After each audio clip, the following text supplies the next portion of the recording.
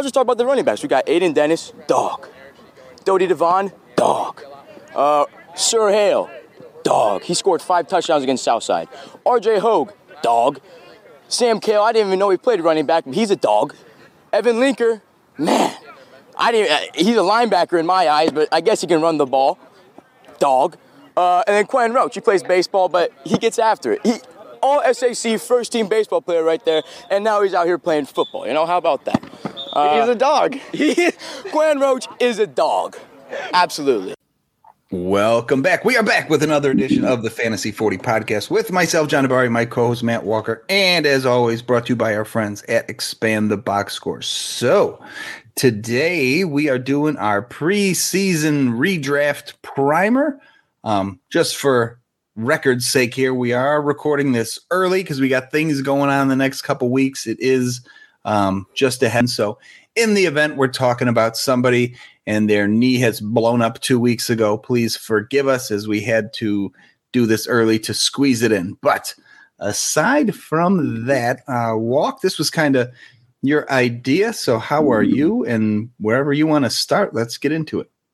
Yeah, I'm fantastic, and I appreciate the disclaimer at the beginning of this. We'll have to discuss, and nothing like good pod audio here, whether we want to release this next week or in 2 weeks. Next week might be just better, because then it's more topical, and it's definitely in advance of redraft season. But I'm doing great. My Eagles sat all their starters, including apparently Kenny Gainwell, which it looks like we'll be talking about today. John, am I right? Looking at your running back rankings. So I'm doing great. Week 2, like you said, of the NFL preseason is upon us, and yeah, we'll be talking real meaningful football in no time. So yeah, I said we don't do a lot of just like pure redraft. Once we get into the season, we're talking week to week, right? So our show kind of just morphs into a redraft mindset, but we don't usually dive into really redraft or best ball or anything, as on an annual basis. We just talk football. So I was like, let's actually just put pen to paper. We're looking at top 12 quarterback, top 12 tight end. And we went to top 30 running backs and wide receivers. So let's just rank them how we would take them or where we believe they're going to end. I guess that's going to be a good explanation as to each of our rankings. Mine is how I would draft them. I'm not going to guarantee this is like point ranking, but this is how I would take them. So if there's any ADP opportunity, you know who I'd be high and low on, or heavy on, I guess you would say, heavy or light, as far as the, was it best ball? What do they call it? Rostership is concerned. Well, no, just excited to talk about some of these guys and where we're alike and where we differ. Yeah, and I had the benefit of you got yours done slightly ahead of me, so I got to see where you had them. But I did my best not to look until I was plugging mine in. And of course, pen and paper first. Listen, I knew that's how this was going to go. It was interesting because I was kind of just like top of the head. Like if I had another day or so, I probably overanalyze these things. It's kind of what you do with any of this type of stuff, right? Oh, yeah. Scrutinizing and doing all this. So this was first blush. Boom, just put it down. And so my perception might change a little bit from how I took them too. But no, it was an interesting exercise to see really where I sit with some of these guys. So without further ado, I think probably best to just rock through quarterbacks and tight ends as they're kind of the leaner positions. We weren't looking super flex or a tight end premium, so we're not getting too deep. But we're just talking top 12, the QB ones and the tight end ones as far as we're concerned. And there wasn't a lot of differentiating at the top. We both had Mahomes, Hurts, and Allen in our top 4. So I don't think there's really anything to talk about there. We're equally high on all of them. We have a little differing of opinions on some of them. But I think the first one that really jumps out, obviously, is when I said we have them in our top 4. It's because you have someone else snuck into the top 3 that isn't the aforementioned Mahomes, Hurts, or Allen, and it is Justin Herbert as your QB3. I have him all the way down at my QB6.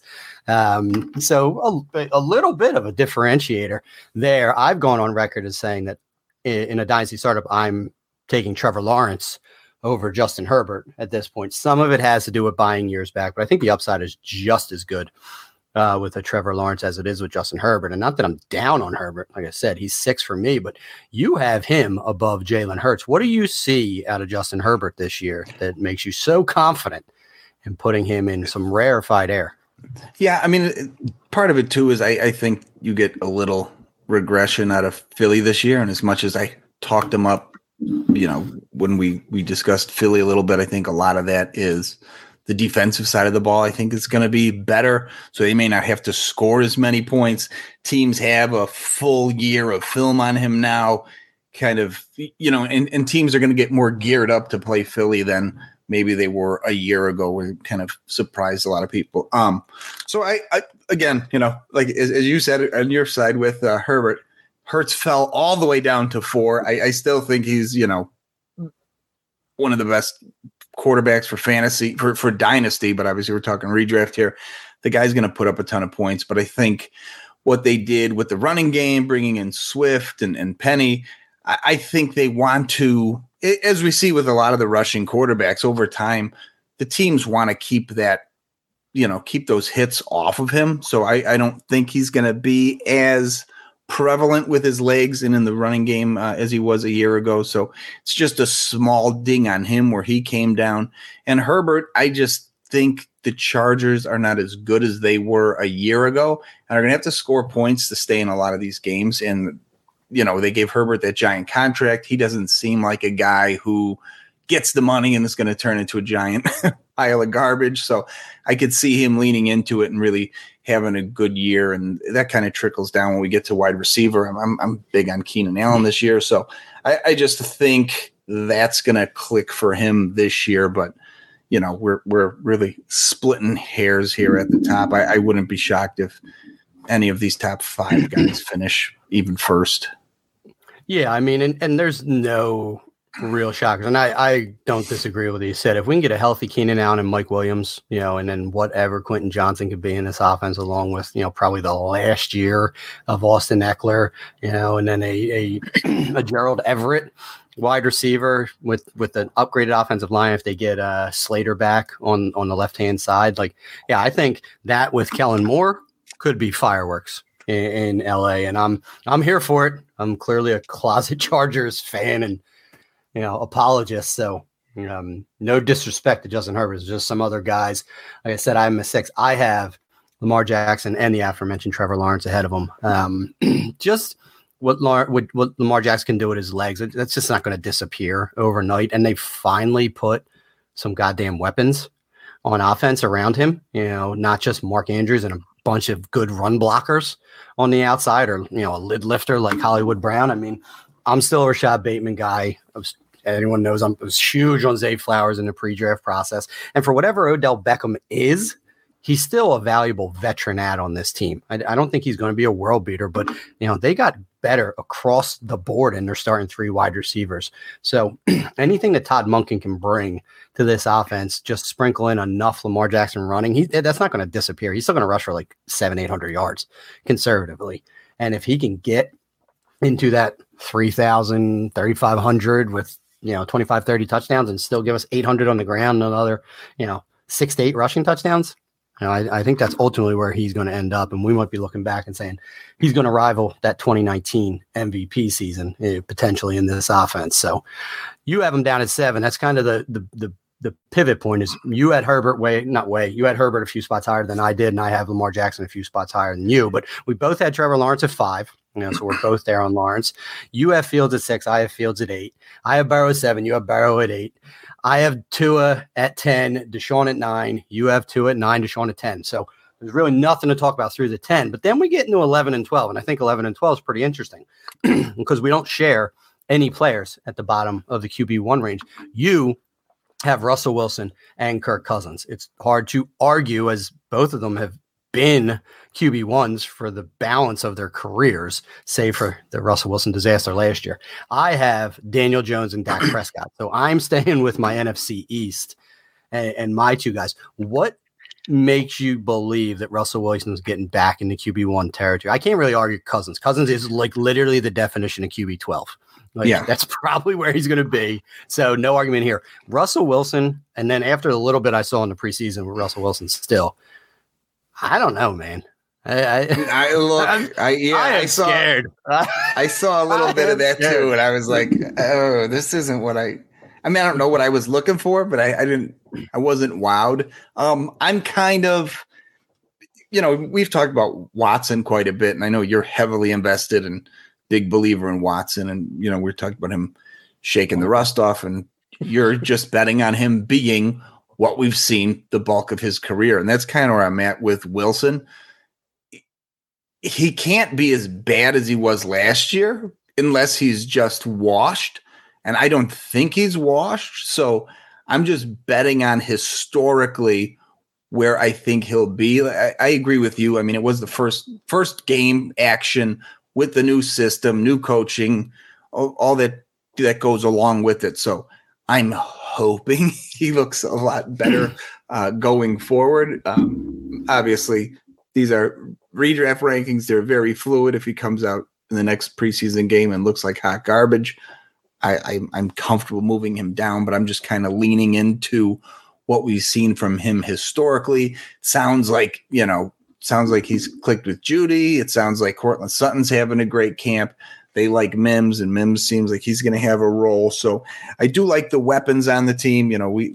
I think their running backs are good enough to keep a lot of the pressure off him, where if they had, two real dog shit backs back there, teams could just key in on him. So I'm just leaning into him being what we've seen in the past. Yeah, I mean, and it's not like it was abysmal. And yes, Jerry Jeudy is legit, and Cortland Sutton now married and supposedly lost weight, like, his best shape of his career type talk going on. And with KJ Hamler being gone and Tim Patrick going down again with injury, I mean, they're going to be consolidated targets again. And Mims is going to get on the field, like you said, which I think is the optimal 3-wide set for them, is Mims being on the field over either of those other two guys.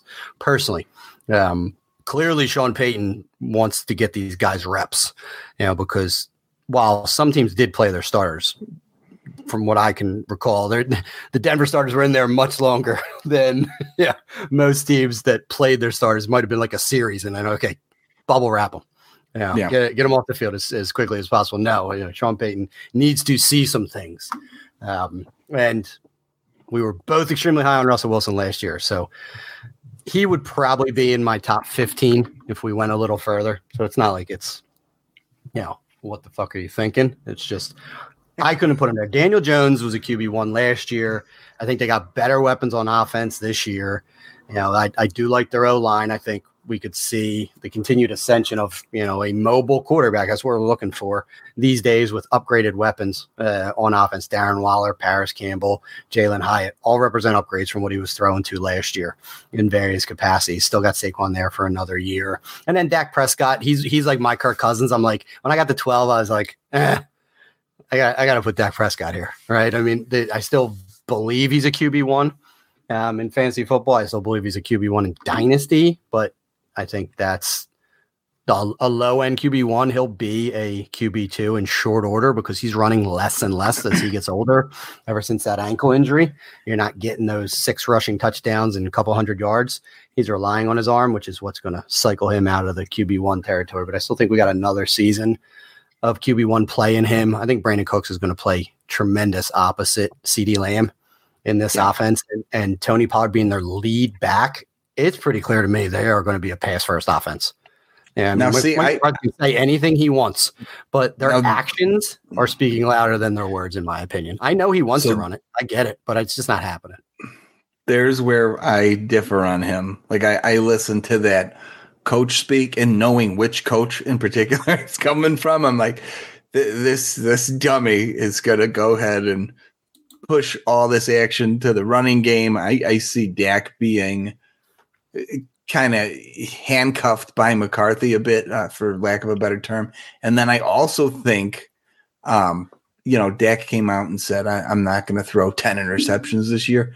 I Yeah, I feel like when anybody makes those crazy statements, it always backfires. So I'm just leaning into the pessimism here and my knowledge of Mike McCarthy. Yeah, I can't get there on him, even though I like CeeDee Lamb a lot, and I agree with you with Cooks being out there and Pollard as a pass catcher. And it sounds like Deuce Vaughn had a good camp. I didn't see a lot of that preseason game, but people are raving about him from that, so he might be another viable option in the passing attack. But yeah, I'm gonna go towards the historical records here, and Mike McCarthy giving Prescott the screw.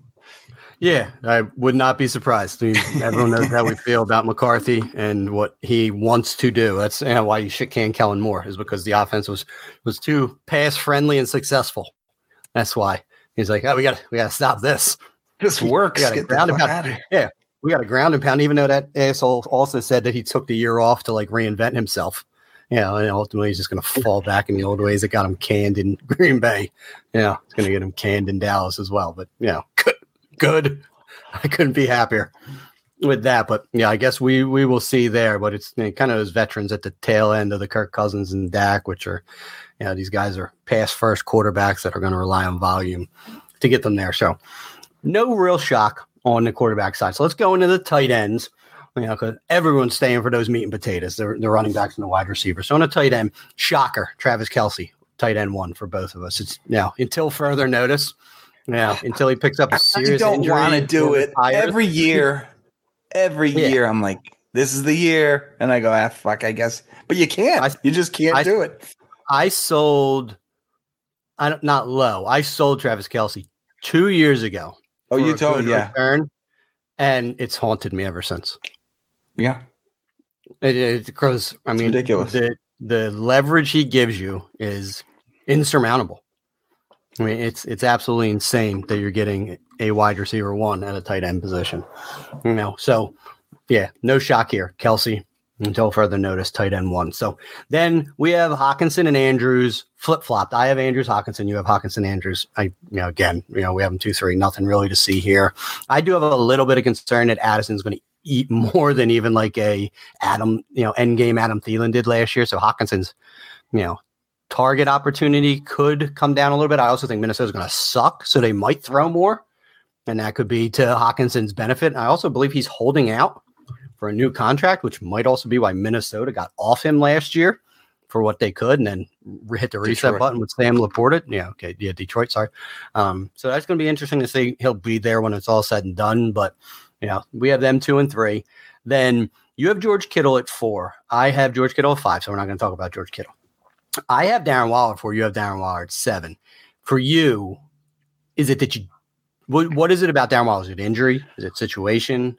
Age and injury? Yeah, I think if you promised me he's playing 17 games, I could be talked into moving him as high as 2.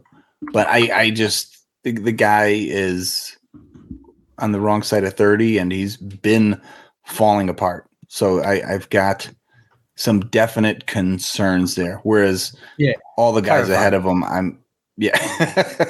absolutely terrified putting him at 4. I mean, yes, if he plays 15 games, and then I'm pretty comfortable with this ranking, because I do believe he's going to be the target leader when he plays in this offense. I don't care about the camp reports. I believed it before all this. He had to sit out camp because Daniel Jones just threw it to him every time. Okay, well, he's by far their best receiver. That's what happens in camp when you have like one really good guy and a bunch of other guys that are all the same. I mean, it's not camp news. It's just, it's athletes, right? I mean, it's just, okay, I want to complete a pass. I'm going to throw it to my best player.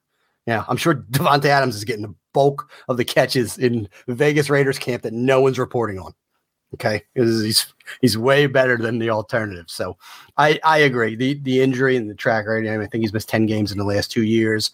He seems several years away from real fantasy relevancy. But moving in, it's like kind of like a fresh start for him, getting into an offense that I know that Dable is going to scheme for this guy and focus on him. I mean, I would not be surprised if he's an 8 to 10 target per game tight end. And assuming health, he's going to hit.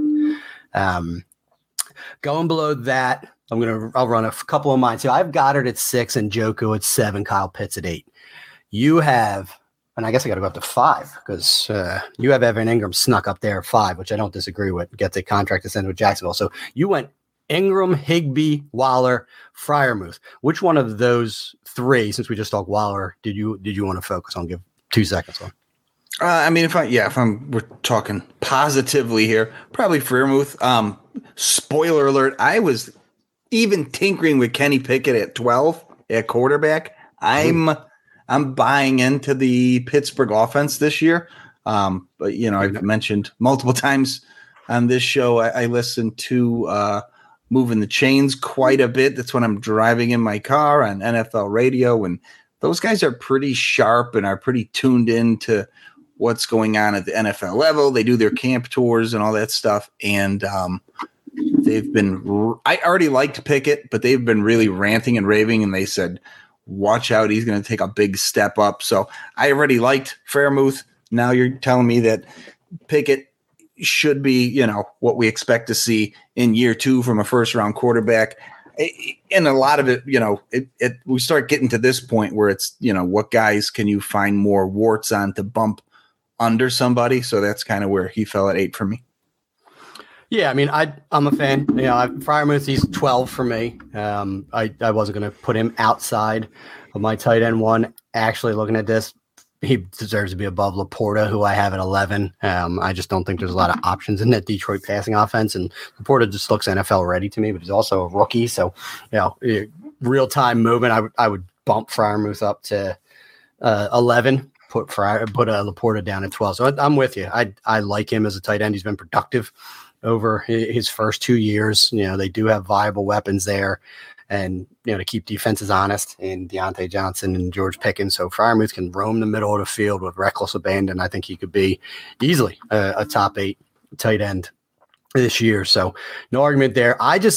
For me, Njoku up at 7 is 1, and Kyle Pitts, which is, again, you don't have ranked in the top 12, which can't really argue against it. I mean, he had 1,000-yard, 1 touchdown season as a rookie, and then he was underwhelming, albeit largely Marcus Mariota driven, and then picked up an injury, which he's still reportedly recovering from, wearing a sleeve in camp, and also can't argue, but just the talent is still there, and there's just not a lot of options in that Atlanta offense. So I'm gonna stay the course and not fade Pitts too far. But I wanted to focus on Njoku because I think the Cleveland offense is going to explode this year. I like what they're doing there. Amari Cooper, just veteran presence. I love Elijah Moore. They're moving him all around. Njoku, freaky athletic tight end that they finally paid. Focusing on Nick Chubb in the backfield, where if he's in the backfield, they're probably not dumping it down as much because whether they want to believe it or not, Nick Chubb's not like a 50-catch guy. I know he can be, but that's not how you want to win NFL games these days. So I think they're going to focus on pushing the ball down the field more. And Njoku would not shock me if he puts up an 8 or 10 touchdown season this year. I'm really high on him. You have him at 10, so you're right, in that range. Then I guess the only other 1 or 2 to talk about is you have a Higbee up at 6. I have Higbee at 10. I think Higbee's probably the second target in the Rams offense. He showed well last year quietly, and he has a rapport with Matt Stafford. So I like where you're at 6. That's bold. I thought when I put him at 10, I thought I was pretty aggressive with him. I mean, he finished last year as number 6. I don't know how long this Cup hamstring thing's going to linger, but we've seen wide receivers tweak the hamstring in camp. They give him a lot of time back, and then they roll him out there in week 1. He tweaks it again, and every once in a while it's a thing that lingers. I mean, I'm not banking on it, but we've seen it enough that I'm willing to bump him up a spot or 2 if he needs, breaks throughout the year. And, we mentioned we did the Rams breakdown. I mean, it's not the world's greatest wide receiver room. So pretty much everything you said regarding we're just talking about somebody else, shitty wide receivers and stuff. But there's just not. Laporta. That was Darren Waller. Oh yeah. Oh, and Laporta too. Right. But yeah, he's in that same kind of spot where he's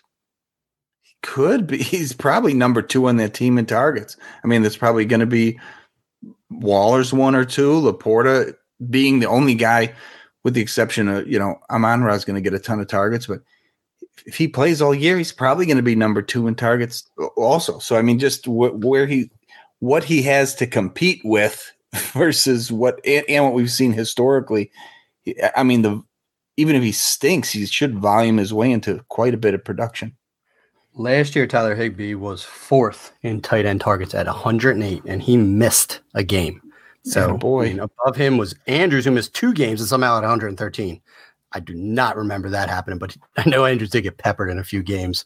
He had a couple of monster games. Yeah. And then the top 2, Hawkinson and Kelsey, both played 17. Hawkinson had 129 targets last year, mostly with the Minnesota Vikings. And then I think like one huge Detroit game. And then Travis Kelsey had 152 targets last year. That is just bonkers. But yeah, so Higbee was there. 108 targets is nothing to sneeze at. So I'm there with you. I think he's, whether it's Matt Stafford or Stetson Bennett, Tyler Higbee is going to have, another tight end one year. And then you have Dallas Goedert at 11. I have him up at 6. So might have wanted to talk about that. I just believe in the consolidation of this Eagles offense. If Dallas Goedert can stay healthy this year, he's going to threaten 1,000 yards receiving, in my opinion. And that's just at the tight end position worth it because they're not throwing to anyone else other than A.J. Brown, Devonta Smith, and Dallas Goedert. They can talk about throwing to the running backs all they want. Until I see it outside of a scrimmage, I'm not going to believe it. I don't care that Swift's there. I don't care the game was there. When Hurts drops back to throw it, he's looking downfield. And it's going to be these 3 guys in formation. So I'm a believer in Goddard. You having him at 11, it just seems to support my belief. And then to round out our 12, you have Dalton Schultz at 12, which I was considering in Houston with DJ Stroud. I just went with Laporta. I just like the player and the fit in that offense. And I think he can return a tight end 1 season, his rookie year. Neither of us, however, went with tight end 1, Dalton Kincaid. No. I mean, I love Laporta. He's my top tight end in this class, but I get scared off by the rookie tight end thing. And for Schultz, buying into the narrative, rookie quarterbacks like to lean on their tight ends. He's, been a veteran in the league for several years now, has done it for fantasy for a couple of years. He was tight end 10 a year ago. They're another team with a shitty wide receiver room. He could lead them in targets. I mean, nobody over there is demanding touches as of today. So felt like a comfortable guy at 12. Okay. Yeah. I mean, I'm not opposed. And realizing I just thought about this, Dalton Schultz, a genius, just a financial genius, stays in the state of Texas. Everyone's talking about how he only took a 1-year, $10 million deal with Houston. Well, he doesn't have to pay state income tax. No, sir. Good for him. Just realizing the benefits. Yeah, sure. I'll just go move south and bang 10 mil. So be it. I'm Dalton Schultz, motherfuckers.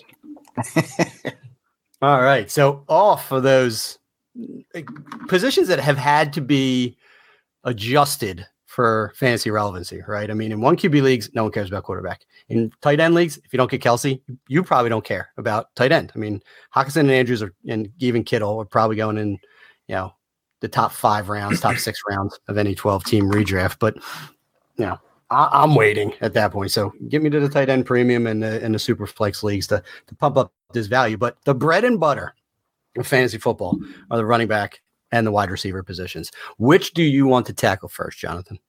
Let's just go running back.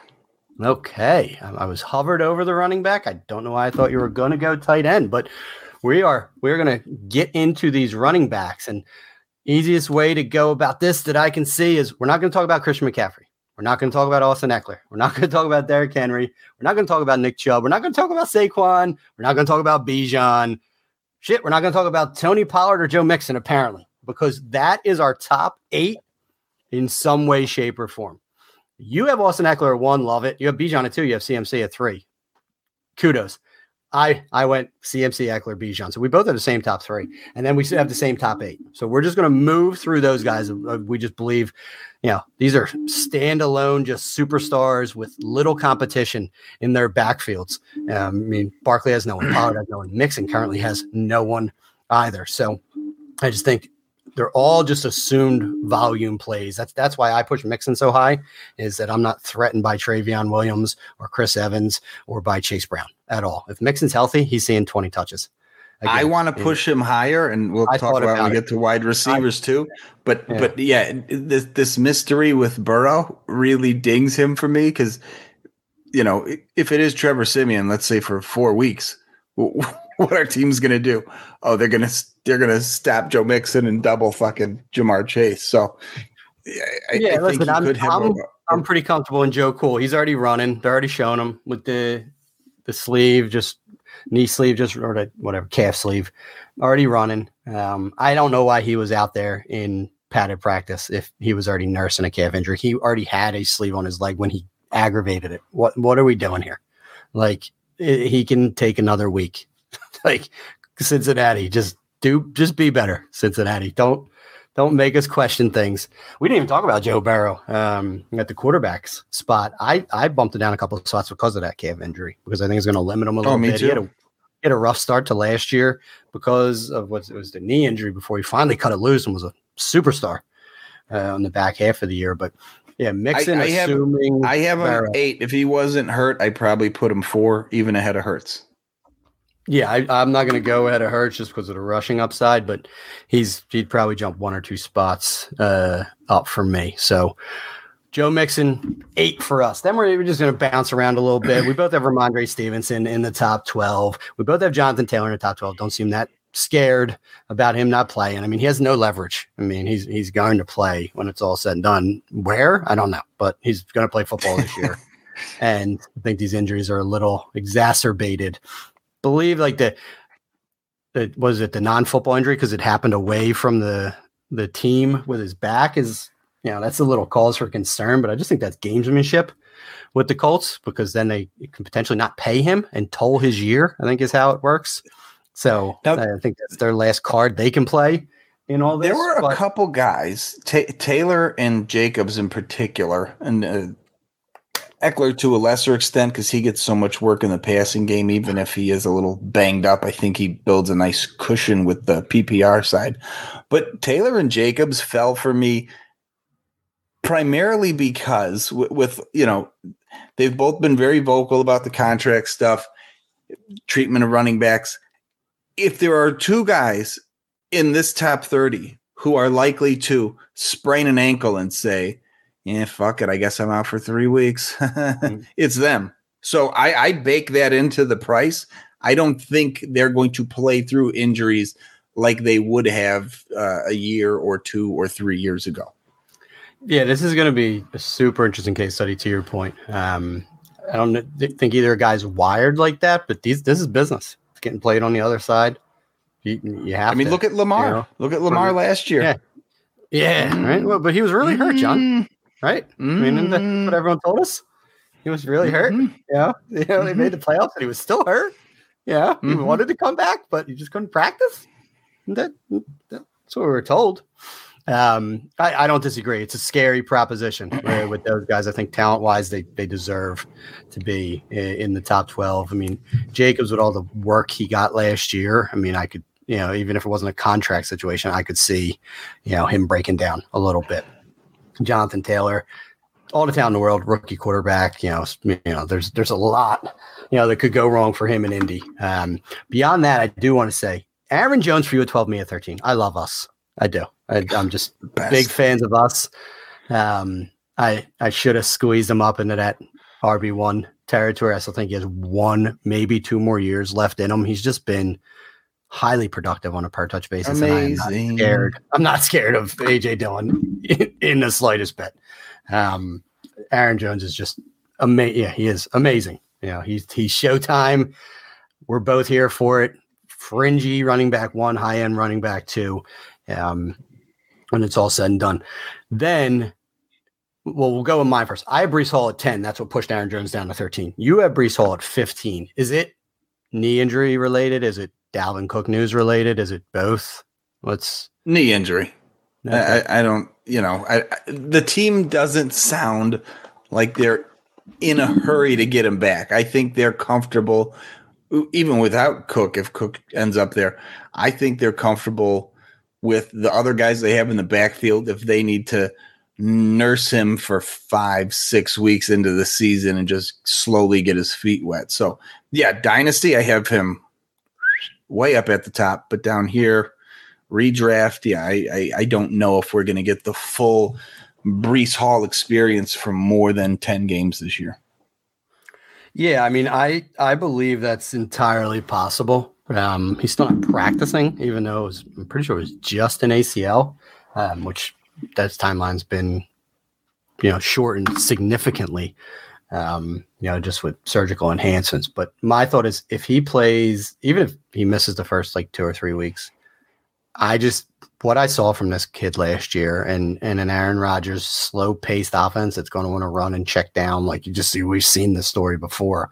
I could just see Breece Hall on a per game basis being absolutely amazing when he does get back on the field and just through attrition push himself into the top 12 running backs. But 15 is a reasonable place to put him because, if you're just banking on a few lost games, best case scenario for him, I mean, shit could always go wrong. The knee could act up or he could hurt himself again or, Aaron Rodgers could be cooked and, this team falls apart or they signed Dalvin Cook, who plays a lot better than I think anyone expects at this point and steals too much work from him. There is a lot of ifs with Breece Hall. I'm banking on talent with him. Now, as far as banking on talent, you're banking on opportunity. I'm assuming on number 13, Alexander Mattison. Alexander Madison's 26 for me. This is probably, at least from my cursory look at where we're at our rankings, our biggest discrepancy. You did take Alexander Mattison in a startup that we share a few weeks back. In full disclosure, I was not that keen on the pick when you told me that you made it, because if he was that good, he would have eaten more off of Dalvin Cook's plate thus far. I think we're going to run head first into a committee in Minnesota this year. Could Alexander Mattison finish as a running back 13? Yes. I think that's absolute best case scenario for Alexander Mattison. I think he's more a running back 2-3, which is right where I have him ranked. So I wasn't even considering him at that point in the rankings. Expert consensus rankings for redraft have him at 19. So we split the baby. There's no such thing. So yeah, we split the baby. I'm about 6 ahead. You're about 6 below. But one, I like the talent. I liked him coming out. Thought he was a good football player, and I think I mentioned we did the Minnesota breakdown. For years, especially in the dynasty community, everybody said, "Man, we got to get more work for this guy. He looks good when he's out there." So now he gets the job, and for some reason, everybody got cold feet. I have Cousins in my top, QB1 rankings. I have Matson at 13 in running back. I had Hawkinson 2 for tight ends. Preview, spoiler alert, I got 2 Minnesota wide receivers in the top 30 also. So I'm banking on this offense. I like the offense a year ago. I mean, they were a 13-win team.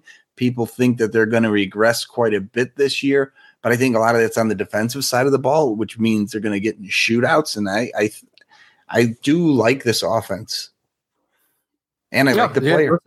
I agree. I like the offense as well. I think we all liked Madison because we knew what he was going to be as a 1-for-1 replacement for Dalvin Cook when he got hurt. There wasn't really any better handcuff out there in the way that Minnesota uses their backs. It was a known commodity for him. This is just going to be super interesting to see what he does as the 1A, and can he take it and run with it? They didn't give him a ton of money. If I recall correctly, it's like 2 years, $7 million, so he's getting, I guess it's good running back money. I guess it's starting running back money these days, but they also reportedly had a deal on the table for Dalvin to come back. Like, here, take it or leave it deal. Like, let us know, type thing. They didn't want to get rid of Dalvin. They just didn't want to pay Dalvin what they were going to pay him.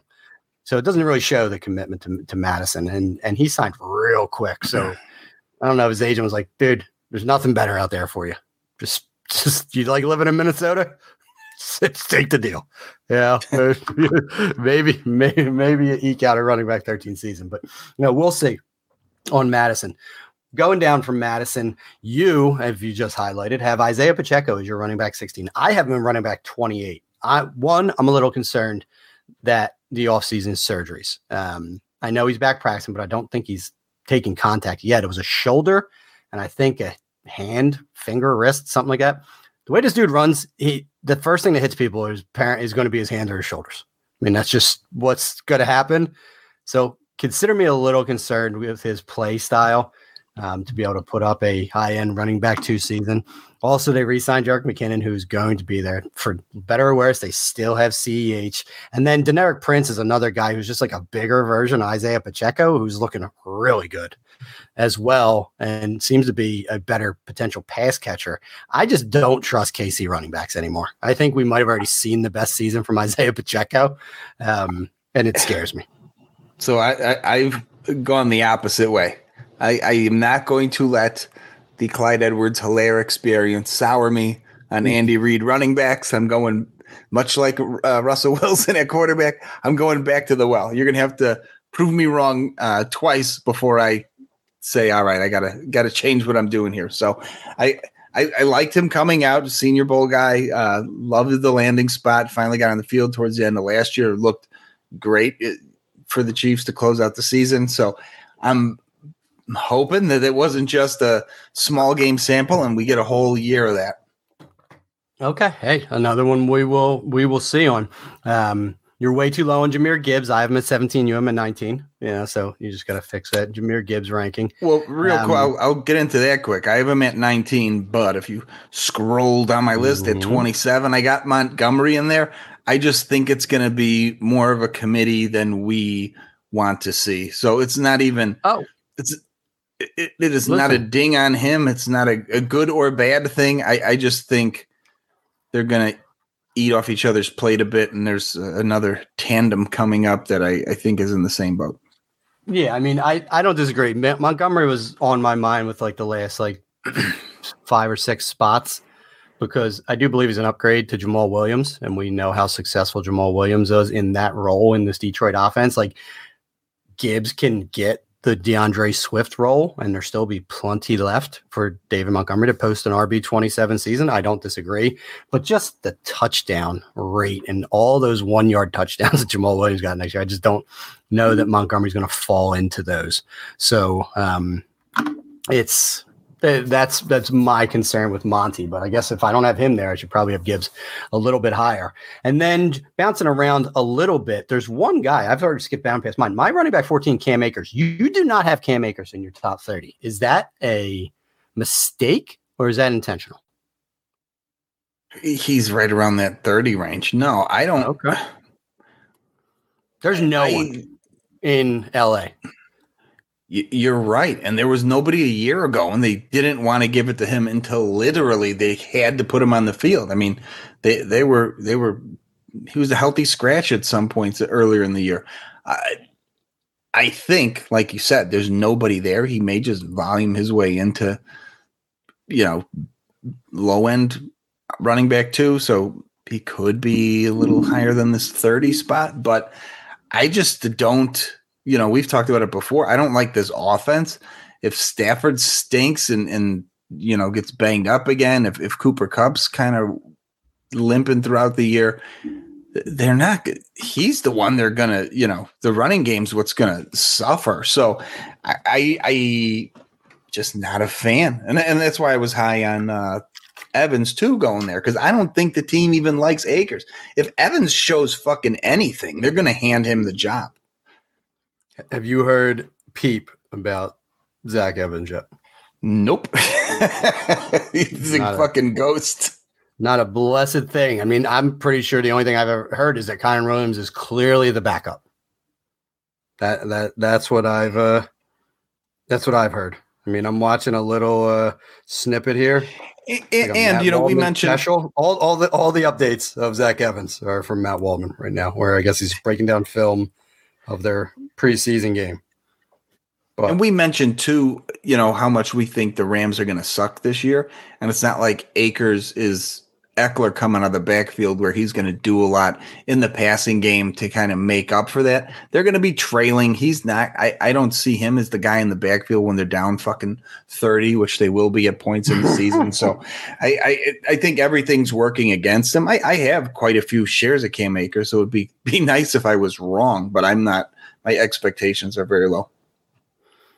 Okay. Yeah, Zach Evans turned eight rushes into 34 yards, 4.2 average, long of 9. So he was just churning out a couple yards here and there. He didn't see a target in the pass game, but that was with a non-Matt Stafford offense as they got waxed by the LA Chargers in that ugly stadium of theirs. But yeah, I think Cam's going to get all he can eat. This is his last year with the team. They seem to iron out their issues.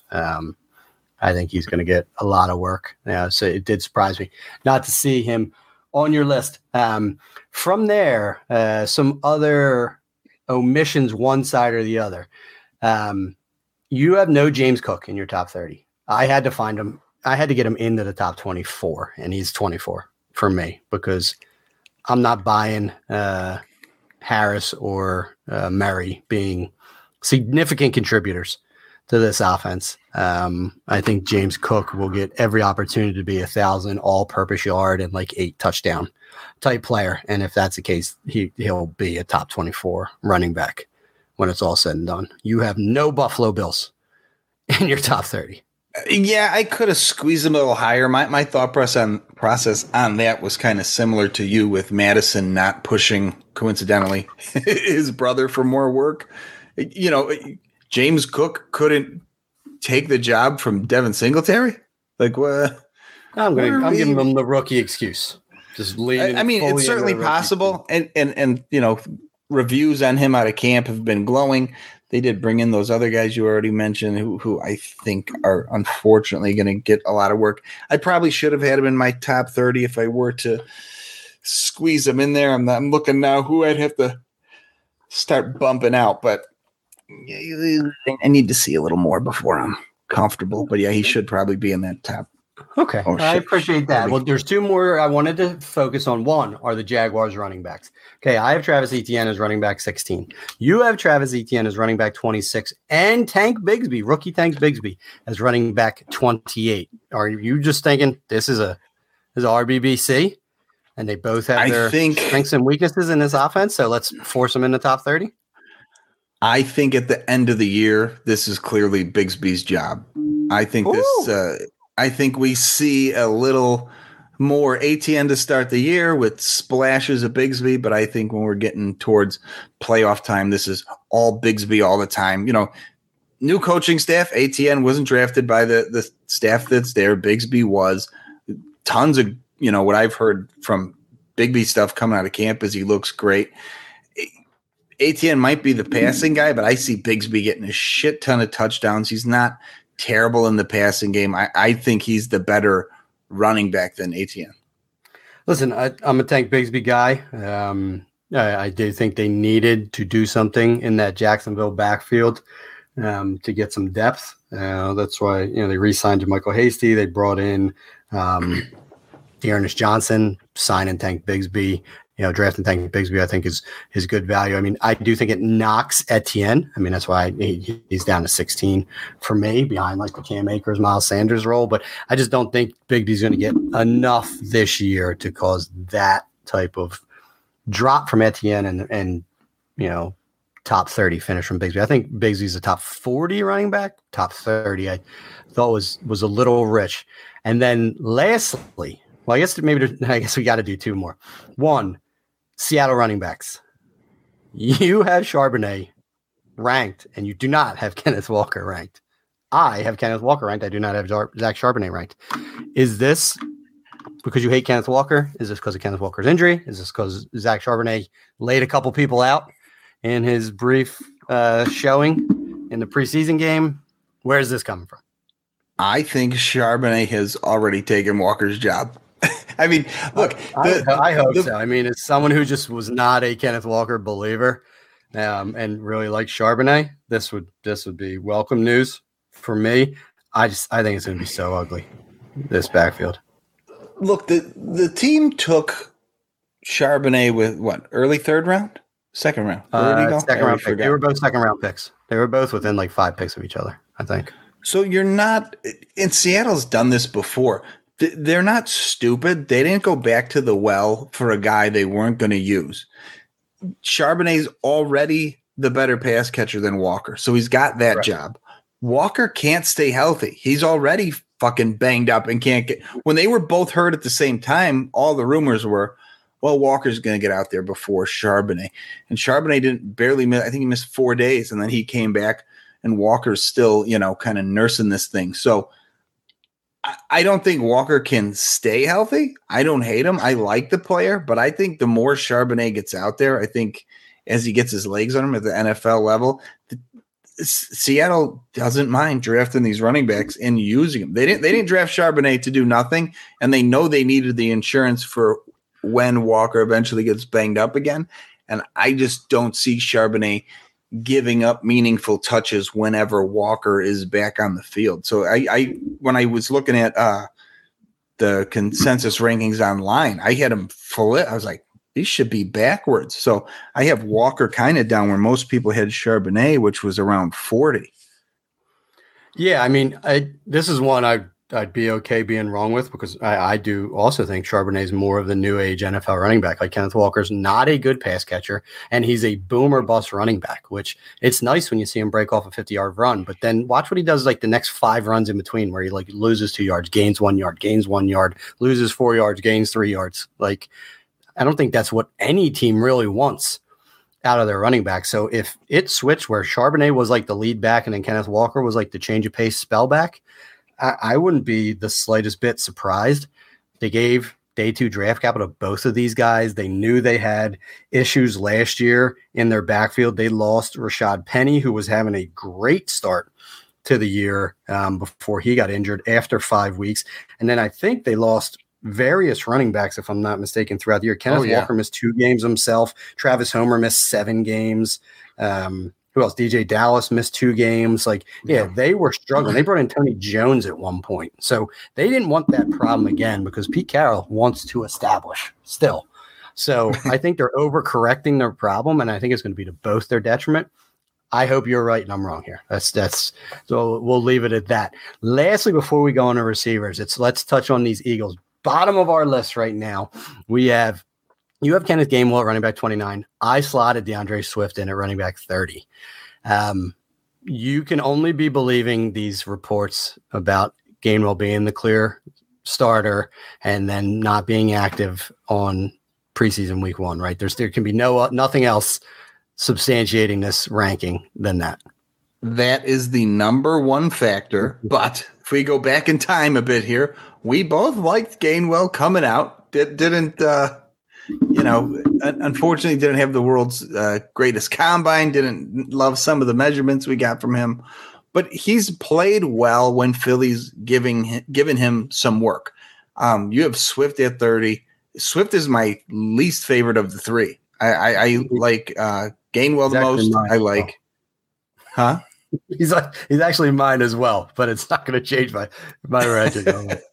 Yeah, I see Gainwell and Penny getting more work than Swift. This is all just making a prediction. Could be totally wrong, and Swift could be what everybody wanted him to be in Detroit. But I based on all I can base it on now is what we're hearing and what we've seen so far. And I think Gainwell, if he is truly the lead back, and Philly is indicating that is the case as of today, I like him the most of the 3.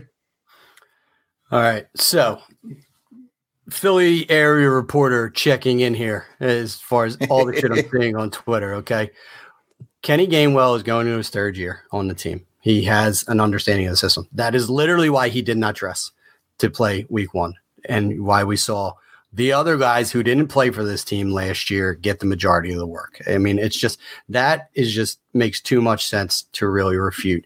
Kenny Gainwell also is by far the smallest of the 3 of those guys. Profiles more as a change of pace, 2-minute drill pass catching back, which still is not a product of this offense. I know they're saying it in camp that this is like they're evolving. I'll fucking believe it when I see it. They still have 2 wide receiver ones on the outside and Dallas Goedert inside. How many passes are going to these running backs? I just don't see Gainwell getting enough work to return this. Kenny Gainwell somehow had less carries last year in this offense than he did the year prior, and he played in one more game. So, I mean, is it because what he did in the postseason? Like he's gotten less opportunity year over year in this offense. He went from 50 targets in 2021 to 29 targets in 2022. He's being relegated for what? Miles Sanders last year? And now they bring in Swift and Penny, and now Kenny Gainwell's the unquestioned starter on this team. I'm not buying this shit for a second. If Rashad Penny, you told me, plays 15 games this year, I would have him in the top 24. Easy on this list. I think he's the most talented runner on the team. I still think that's the role of the back in this offense, is to run. So Gainwell and Swift kind of get marginalized a little bit.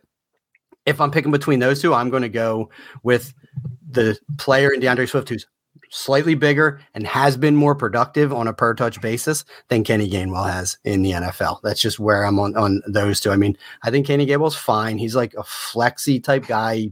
He'd be in my top 40, but I'm not ranking Kenny Gainwell over either of those two guys.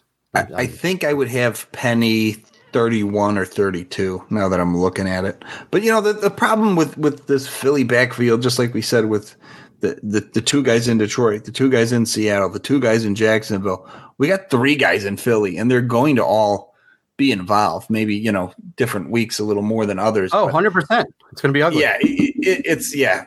So it's kind of pick your poison. Which guy do you think, you know, ends up scoring the most fantasy points at the end of the day? I don't think Gainwell's the best at anything, but I think, you know, the totality of pieces and parts and scheme and how they'll use them, I think he could lead them in fantasy points. But yeah, I don't have him much ahead of Penny and Swift. And yeah, I mean, listen, scrolling over some names, he's probably another 5 behind them. So, I mean, it's I got tell all me 3 who plays guys. the most games. That's probably who scores the most points in this offense, you know. And I think talent-wise, Penny is the best, and then Swift, and then Gainwell from a talent perspective. And just given their skill sets, how it plays. I mean, let's understand. Nick Sirianni has been head coach the entirety of Kenneth Gainwell's career in Philadelphia. It's not like there's a coaching change or some shit. No. I mean, year over year, Nick Sirianni was the head coach, and they used Kenny Gainwell less. You know, and both years, Miles Sanders was his primary competition, a guy who's not a pass catcher in the offense. I mean, I'm not really understanding why people are like, well, it's year 3 and now there's no Miles Sanders, so it's Kenny Gainwell season. It's like, well, they went and overcorrected. They brought in 2 backs, you know, both cheap, but it's because you don't pay running backs anymore, you know, that profile more as starting running backs than a Kenneth Gainwell does. Kenneth Gainwell has a role on this team. Love to have that. Love the player here, but I just don't, you know, what do you have? He had, how many touches did he have last year? He had 76 touches last year in 17 games. He will have under 100 touches this year. That's my goal. But all of that's about. I'm seeing all this Kenny Gainwell shit, and it's just frustrating me because it's like, all right, because he sat out preseason week 1. It's like, okay, let's just scroll like the list of everyone who didn't play in week 1 and just anoint them. You know, and let's not look at any rationale as to why. But yeah, DeAndre Swift looked good in his limited action, and Penny looked leaner, which I think is a good thing. Didn't really look as explosive, but looked leaner. I'm excited to see if they actually play them two in preseason week 2, you know, to see what comes of that. But we are now an hour in, and we're just getting to the wide receiver position. So let's move to the wide receiver position. You had already spoilered. You didn't say that you had him at 1, but Justin Jefferson is both our consensus wide receiver 1. A little bit of a difference in 2 through 4, but still the same players. Cooper Kupp, Tyreek Hill, Jamar Chase for you. Jamar Chase, Tyreek Hill, Cooper Kupp for me. So both had Hill at 3. We flip-flop Kupp and Chase. I'm assuming maybe a slight Chase fade for you because of the Burrow injury. For me, the Cooper Kupp injury is actually what pushed him down to 4 for me. So it's splitting hairs. They're high-end wide receiver 1s. I had Kupp lower, and then I was just thinking about any competition. Even if he misses 4 games, let's just say, and he plays 13, he's gonna still have 130 fucking targets.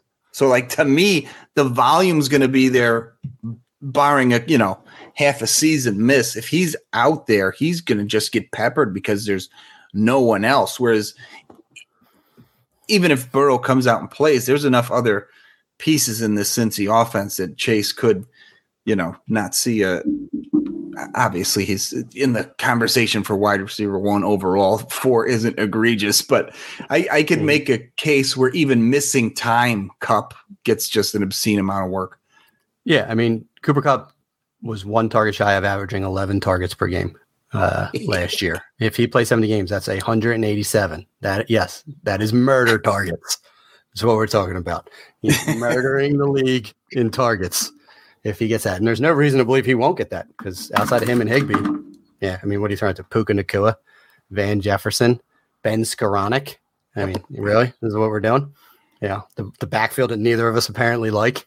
Who's getting the ball? And it's going to be, Stafford to Cooper Kupp, mind meld. I mean, he could get more than 11 targets per game. Wouldn't shock me at all. Both have CeeDee Lamb at 5. Nothing to see here. You have Garrett Wilson at 6. I have Garrett Wilson all the way down at 9. Nothing really to talk about. I'm just not really. I don't think he's going to get the volume that everyone wants. I think Aaron Rodgers slows the shit out of this offense, and so while he'll be efficient, he's not going to beat Devontae Adams. I just don't see it this year. So I still think he's a quarter. Still think he's a wide receiver 1. I just don't think he's 6. I have AJ Brown above him. I have Steph Diggs above him. You have Steph Diggs right behind him at 7. You have AJ Brown at 8. So no real discrepancy there. I have finally bit the bullet and put Amon-Ra St. Brown at 8. You have him all the way down at 10. I can't believe we've got here. Kicking and screaming, literally the entire way. The hardest ranking in history. It's painful. It is. I mean, he's proven us wrong for 2 years now, right? So now we're going to rank him as a wide receiver 1, and what's going to happen?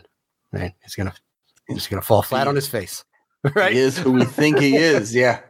Yeah. No, I mean, the guy's obviously a target vacuum. I just think he's a slot guy. That's just what my concern is and has always been with him. I just don't know that he's really ever going to win on the outside. And with Sam Laporta there and with Jahmyr Gibbs there, and eventually maybe with Jameson Williams there, I just think we've seen peak target Amon-Ra St. Brown is my concern, but I can't ignore production any further. So that's all we're going to say about Amon-Ra St. Brown, and we're just going to move on.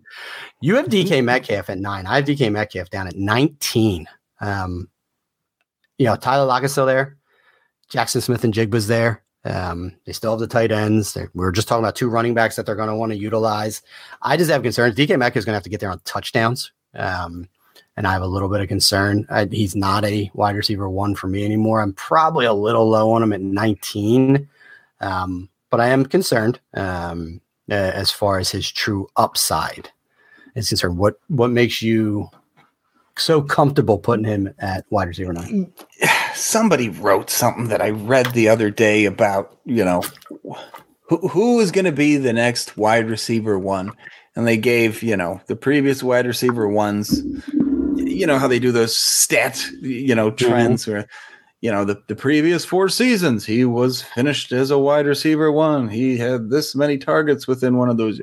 Anyway, Metcalf was one of the guys on the list. So that was fresh in my head as I was doing that. The other guys are I believe, all ahead of him already. So part of me was like, okay, I got to bump him a little bit higher because I haven't been the world's biggest Metcalf fan. But, this whole Seattle offense surprised me a year ago. Lockett, although still there, is, I think, 31 now. So at some point, he does have to start slowing down a bit. And, those factors combine, and I think, if Metcalf keeps progressing, being the wide receiver he's been, I think a 9, I think top 10, top 12 is a reasonable finish. I mean, when we get in this 9, 10, 11, 12 range, you could shuffle these guys however you want, really. But so I squeezed him at 9 because I certainly wasn't going to put Amon-Ra ahead of him. Yeah, listen, fair enough. Fine rationale, in my opinion. Devontae Adams, you have at 12. I have at 10, and it's literally just because he's it's Devontae Adams, right? I mean, it's just, at a certain point, there's a floor that he's just got to hit. And, albeit his first 17-game season, he saw the most targets of his career, had the second most yards of his career, and had the second most touchdowns of his career last year in Las Vegas. I mean, it's, we can't say it was Aaron Rodgers anymore. I mean, this dude's guaranteed volume. He's getting over 150 targets. He's had 148, 169, and 180 targets his last 3 seasons. He's as good of a lock for 160 targets this year as literally anybody in the NFL. And if he gets it, he's going to be a wide receiver 1. It doesn't matter if it's Jimmy G, and then maybe Brian Hoyer, and then ultimately Aiden O'Connell. It doesn't matter. He's going to be a wide receiver. See, that's where Oakland might. Oh, Jesus. Las Vegas might be so fucking bad that they might not, their offense might not run enough plays, right? I think they're terrible. So if they're terrible in my head with Garoppolo, and you already mentioned Aiden O'Connell and Hoyer possibly likely getting in there at some point this year, I just don't know if the Raiders run enough plays where he's going to need, a fucking 60% target share, which is certainly possible, but like you said, you can't keep him out of that top 12, but there's enough to be this could be the cliff. That's scary hours, and he doesn't want to be there. I mean, either. But, not at all. They also way overpaid him. What do you think was happening? They think they were just keep Derek Carr around and win a Super Bowl in Las Vegas? I mean, give me a break. He went for the money at the end of the day, and this is what you get. Enjoy 3 wins in Las Vegas this year. Fun fact: Cooper Kupp's middle name is Douglas. Cooper Douglas Kupp. I found that as interesting when I was just looking up. Name. And you've put so much colors on this spreadsheet that I think I just had a seizure as I'm looking through this thing.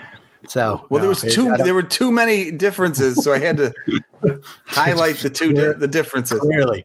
All right. So when we get out of the ones, we'll start focusing on some differences. So Keenan Allen, you have a 13. I have all the way down to 22, and I don't like it.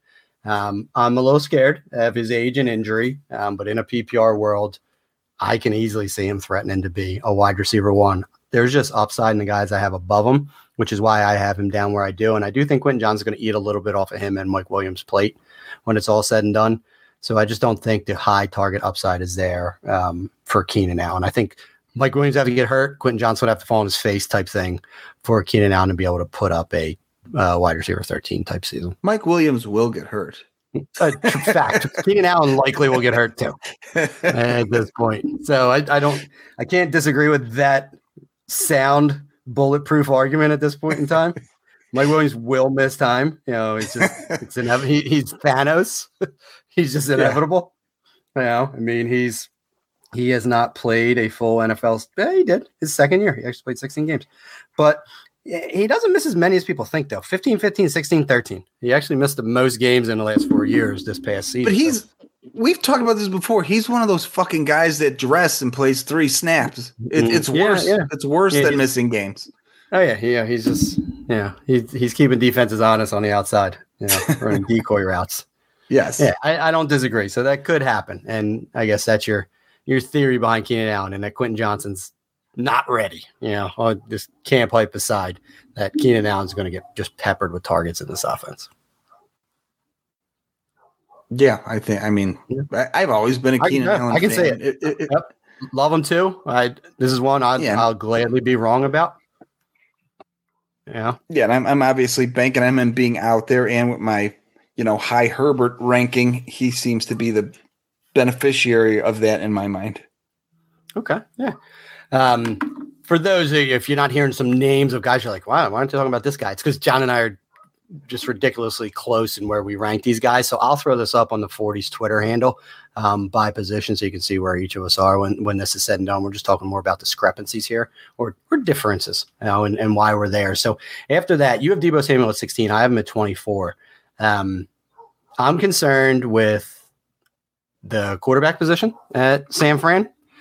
I'm concerned that we've already easily seen Deebo's best season. The talent that they have there, I just don't think they need to scheme for him as much as they had in years past. But CMC and Ayuk and Kittle and Deebo, and maybe Elijah Mitchell and, is it Brock Purdy under center, who I think could, come crashing down to earth this year because it's not Trey Lance. I mean, I already said on a previous podcast that I think Sam Darnold could make meaningful starts for the 49ers this year. And I'm still there, but I just think you limit Debo's rushing production. I don't think he can get to wide receiver 16. And I know he had like immense wide receiver production, like the back half of that year, but the rushing still happened. And I just don't think he's going to get the targets necessary to be able to threaten to be a high-end wide receiver too. Yeah, and I think one of the things playing into our difference in his ranking is, spoiler alert, you got Ayuk at 21, who I don't have ranked in my top 30. I'm not fully there on him, so I think Debo is going to demand more targets in the passing game than other people in the fantasy community think. So I don't think Ayuk necessarily, I don't have him in the top 30. So I think a lot of that work's going to Debo. And I think as long as he stays healthy, he's their clear wide receiver 1. But much like you said, the quarterback situation, boy, it gives me some definite pause here. If you told me we're going to get, 7 games of Darnold, 7 games of Purdy, and 3 games with Trey Lance, I'm happily bumping him down to like number 31. Yeah, I mean, I didn't want to just stay on Debo, but it just took me to his Pro Football Reference page just to verify like the 21 season where he had that just tremendous 1,700 yard, 14 touchdown season, that we're all just clamoring for. But just let me tell you the stats for his other 4 NFL seasons. His rookie year, very good. 961 yards and 6 touchdowns. His second year in 2020, where, yes, he got hurt, only played 7 games. He had 417 yards and 1 touchdown in 7 games. Then last year, which, again, he said, he wasn't his healthiest. He did play 13 games still. He had 864 yards and 5 touchdowns. I mean, the outlier is the huge season. I mean, the season where he averaged 18.2 yards per reception on 121 targets. His other 3 years, yards per reception, he was 14.1 as a rookie. His other 2 years, he was 11.3 and 11.8. Again, the 21 season is the outlier in his entire career, and it just also happens to be the year where he had 59 carries and scored 8 rushing touchdowns. I mean, it's just, and what do you average? I mean, 906 off the top of my head, rough math here is 126, if I'm not mistaken. That's probably in the wide receiver 16 territory, isn't it? No. Am I way off? You think 57 receptions for 802 yards? Oh, I didn't even count the receptions. I just did the yards in the. Oh, yeah. I mean, I can go look back real quick and tell you in 2019 where he ended up. I mean, I'm 1 or 2 clicks away from figuring that out. But yeah, I mean, that was his rookie year. I mean, that was a pretty long time ago. So in PPR, that was good for wide receiver 31 that year. Okay. And that was at 189.1 points, 12.6 points per game across his 15 games. Yeah, I mean, it's just I am terrified. I have Deebo Samuel in a few spots, and I'm just like, why the fuck didn't I sell him in 2021? Like, what's wrong with me? I know better than this. Well, because you're thinking if he's going to continue to get the running work in. But you just know that's not sustainable for a wide receiver. You just know it. I mean, who does it? If it was, you could sell me if it was, let's just pick a name off, Jerry Jeudy. If Jerry Jeudy had some fluke running year. Debo's built like a running back and is a yards after the catch guy.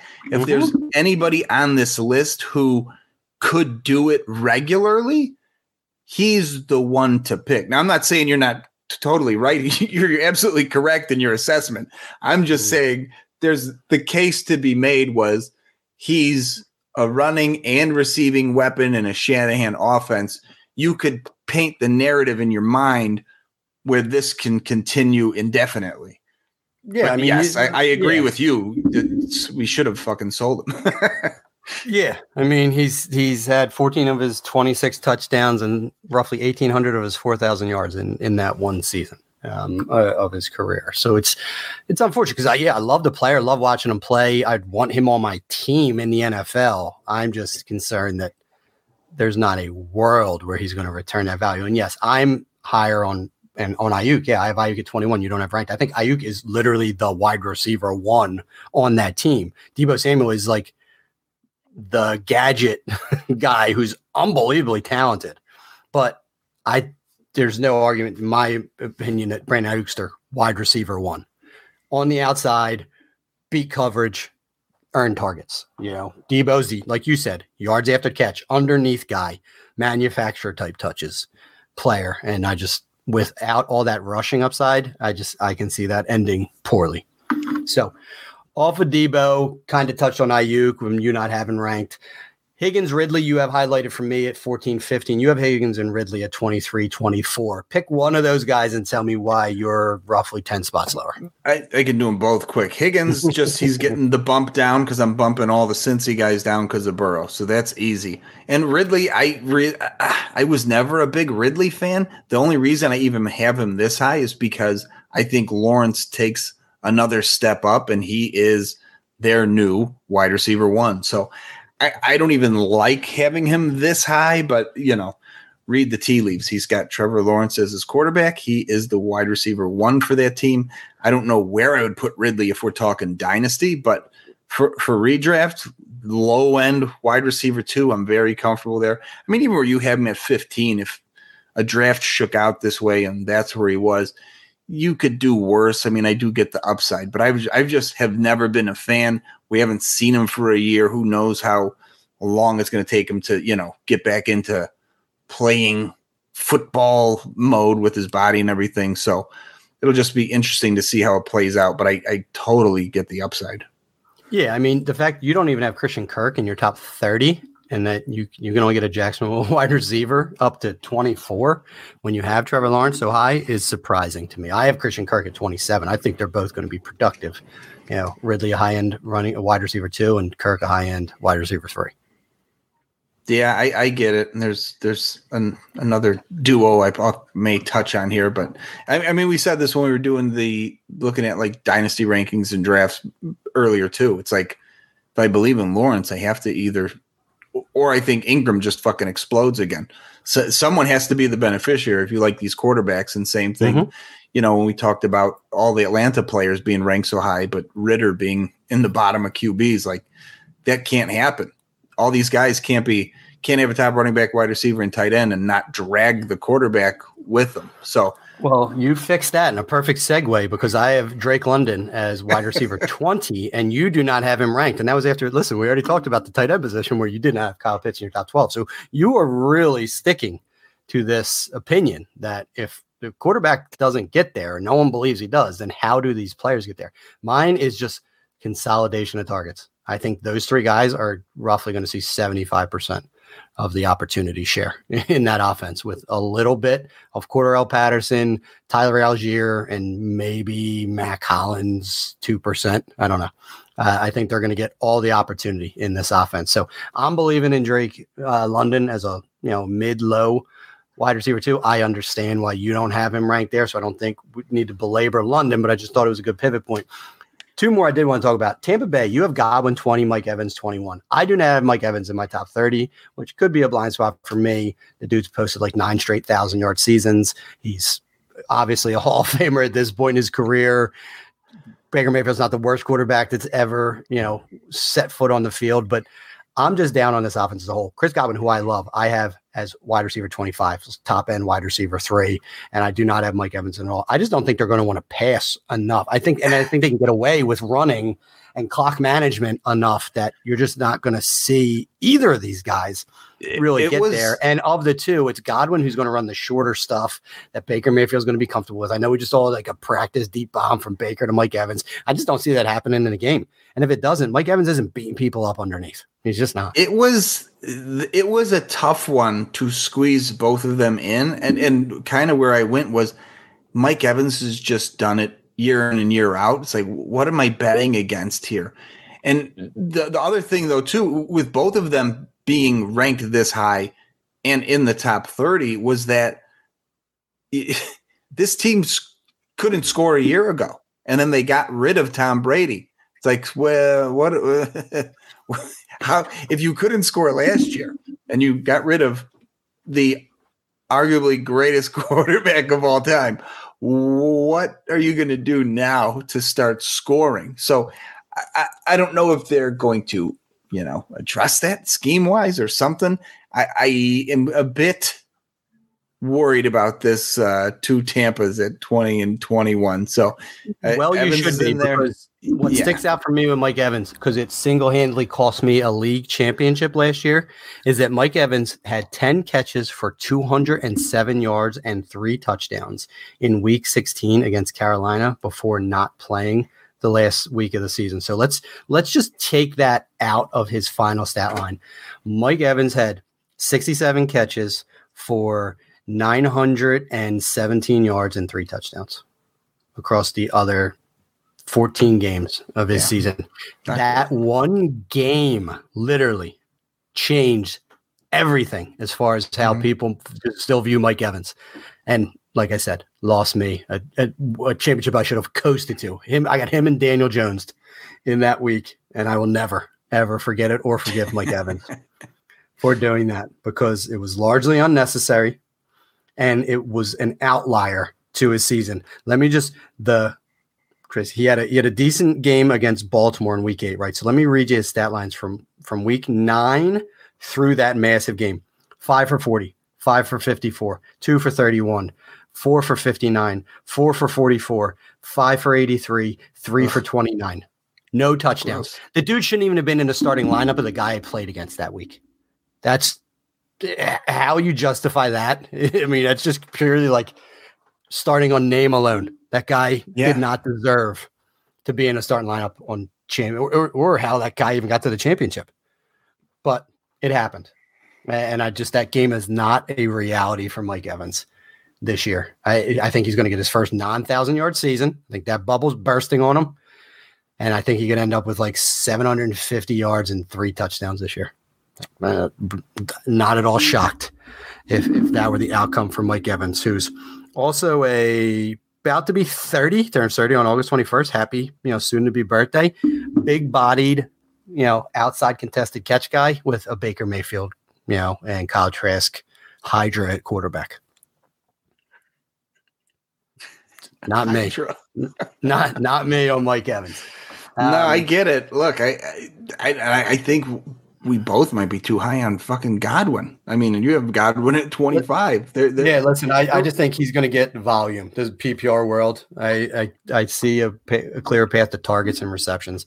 I just don't see the upside for Godwin either. That's why I have him outside the wide receiver too.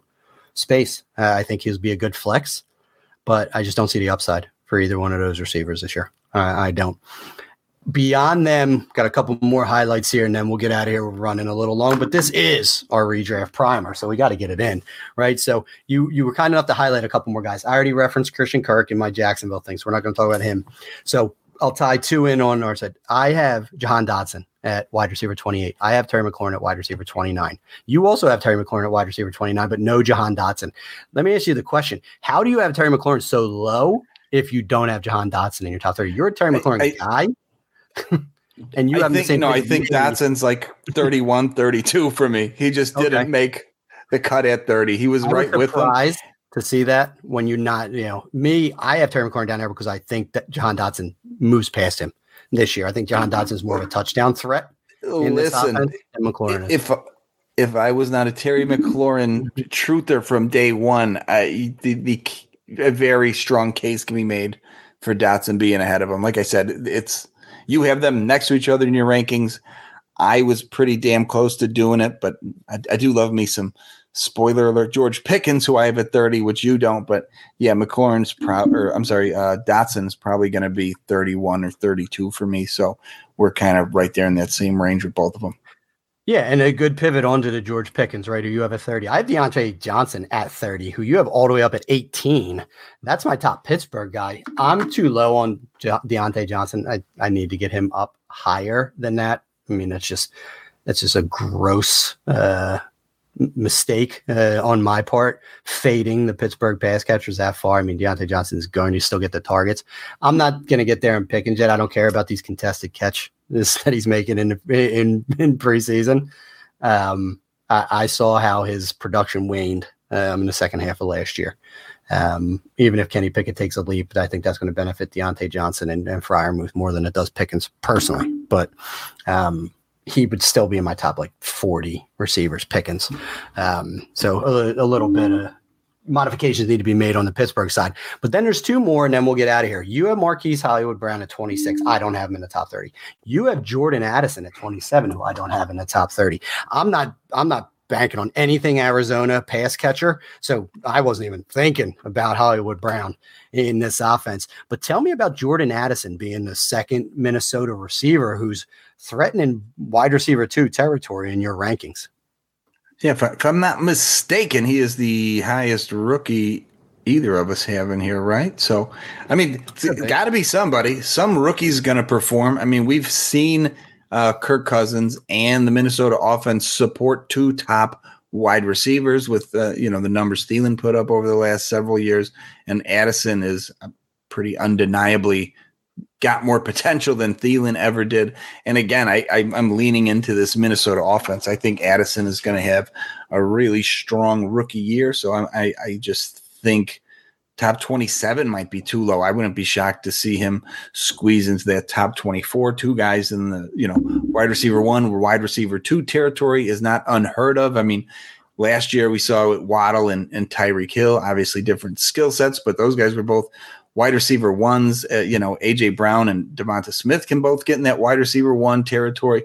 A lot of these tandems on these heavy pass offenses end up with 2 high-ranked guys, and I think Addison, being a strong route runner, can hit the ground running from day one. Yeah, I don't disagree with that Minnesota offense. Like I said, I don't think their defense is going to be any good. I think they're going to be chasing points. And if he just steps into that Adam Thielen vacated target role, I mean, that's like 100 target opportunity for him as a rookie. And if he gets 100 targets, he'll be the top producing rookie.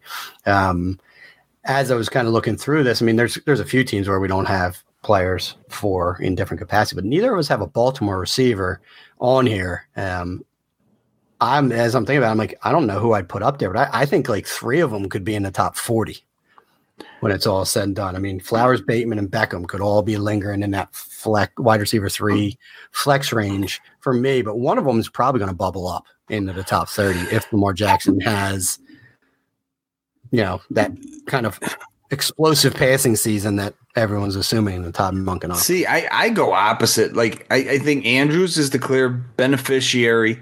I don't think Lamar can throw the ball well enough to excel in the Monken system. So that's why, I mean, going back all the way to quarterback, that's why I had Lamar at 7. And I didn't even like having him that high, but I was having a hard time justifying putting some of the other guys ahead of him. I think this offense in Baltimore takes a step back. I have no problem not putting any of those guys in the top 30. I like every single – we both have DeAndre Hopkins. You got him 26. I have him 28. That guy might be washed, so that could be a guy I could start bumping below some of the Baltimore receivers, but there's nobody in our top 30 who I would be comfortable putting behind any of the Baltimore wide receivers at all. Yeah, I hear you. And I'm starting to pick apart a few more. So is Baltimore. We also don't have any New England Patriots for obvious reasons. New York Giants for obvious reasons. Indianapolis Colts for somewhat obvious reasons. Some people would. We're just not Pittman guys. I mean, that's in their top 30 just as opportunity. Heavily biased here. As I'm just kind of scrolling through, any other teams that we don't have represented, like at least in some capacity, like you have Arizona with Hollywood Brown. I have Atlanta with Drake London. I mean, we both have DeAndre Hopkins with Tennessee. I'm just thinking of the lower end passing offenses that I think that might be it. We both have Green Bay represented. We both have Minnesota. We both have Detroit. Both have Chicago with DJ Moore. So I think those are the only teams where we don't have any top 30 wide receivers. But Houston. Interesting list. Yep. Houston. And listen, you only snuck Schultz in at 12 at tight end. I don't even have a tight end Carolina. So we got the two. I'm trying to think of the rookie quarterback area. They're coming in with nothing. Yeah, nobody to throw to. Yeah, it's not going to be the smoothest of sailing for some of these teams. And I mean, if you get a couple guys in from some teams, there has to be omissions on the other. I mean, look, let's say you're talking about the rookies here real quick, and I brought up Hopkins. Let's say Hopkins doesn't sign with Tennessee. Do you even put Treylon Burks in this top 30? I'd probably do. Yeah, I do. Okay. Yeah, I like Treylon Burks. I think effect. He got off to a rough start last year, but I saw glimpses throughout the year last year of what I believe to be the top wide receiver in last year's class. And I don't think DeAndre Hopkins is going to be a death knell to him. Treylon Burks he's definitely in my top 40, probably in my top 36.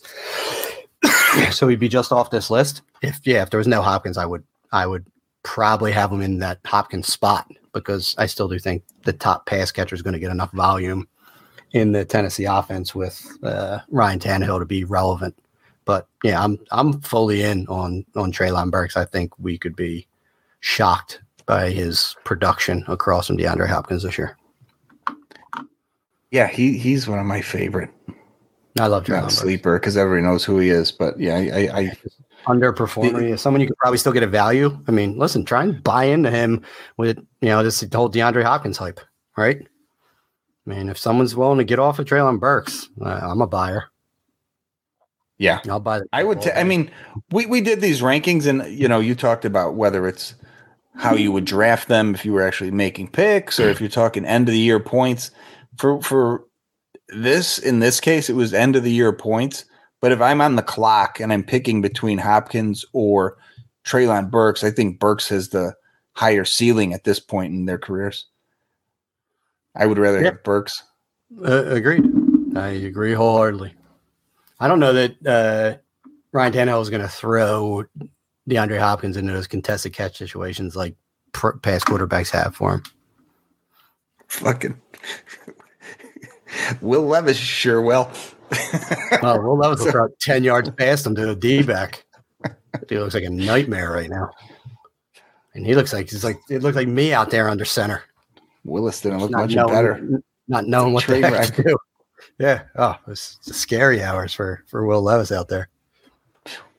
Yeah, might have burned a fair amount of my second round rookie picks on Will Levis. Samesies. Boy, oh boy.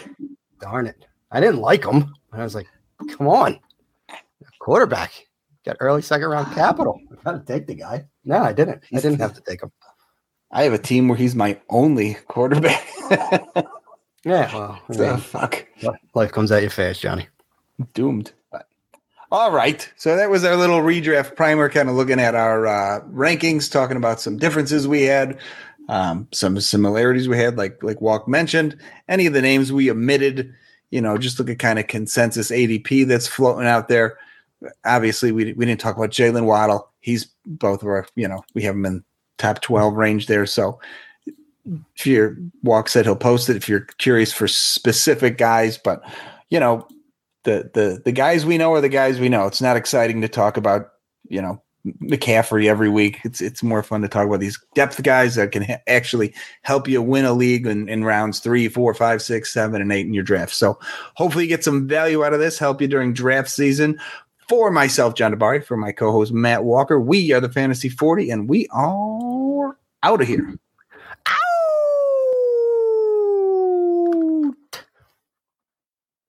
All right.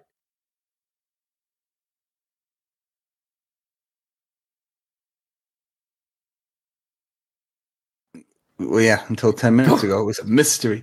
They like a sprain is like a small tear, right? And that what they say now, which wasn't what they said when I was a fucking kid, but no, sprains are fine, right? You just sprained it. Well, a sprain or a strain though is a small tear. Yeah, I'm looking at it right now. So a sprain is an injury to a ligament, which is a piece of tissue that connects bone to bone. A strain is an injury where the muscle and tendon are connected. So you sprain a joint, strain a muscle? Correct. I didn't know that either. Yeah, Here's a fucking here. Sprain is for ligaments and strain is for muscles. We're the same age, so this will be a fun question for me to ask you. Okay. Starting kids are back in school. I've learned something new. How many oceans are there? Oceans? Yep. I thought you were going to ask me about, what's that called, like core math or whatever it is. Oh, that's a fucking nightmare. Common Core, yeah. Arctic, Atlantic, Pacific. Is there any other oceans? Those three are right. I those I'm comfortable with. I'm like, are there any like? So how do you? How many are there? That's the main question. Yeah, I mean, okay. I'm naming them is how I'm getting to the number, Jonathan. I don't know if you understand that. I could just throw the dart. I know it's more than 3. That's for sure. So I'll give you the answer. 5. The correct answer, because we're in our 40s, is 4.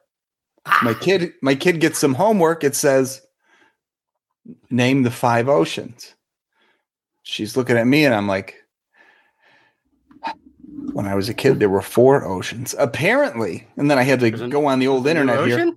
In 1999, so it's been an ocean for fucking 25 years, they officially said the Southern Ocean is the 5th ocean. So you missed Indian Ocean. I don't recognize the Southern Ocean. You're right. Historically, there are 4 named oceans: Atlantic, Pacific, Indian. I was thinking over there. I'm just like, I don't fucking know what it is. And now there's another one, and the Arctic, including the United States. However, now recognize the Southern Antarctic as the 5th ocean. Ironically, I was going to say Antarctic. When I said Arctic, I'm like, well, then it would stand to reason that there's an Antarctic ocean. So that was coming to my mind. I wasn't ever going to put the fucking figure on the Indian Ocean, although I knew there was one over there.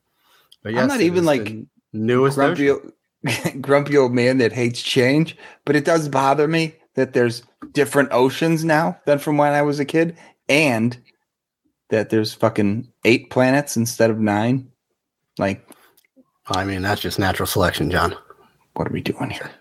You should never there should never be more. If anything, there should always be less, right?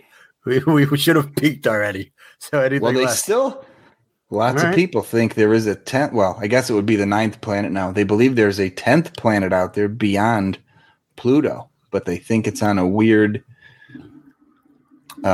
orbit, not on the same plane as the other planets.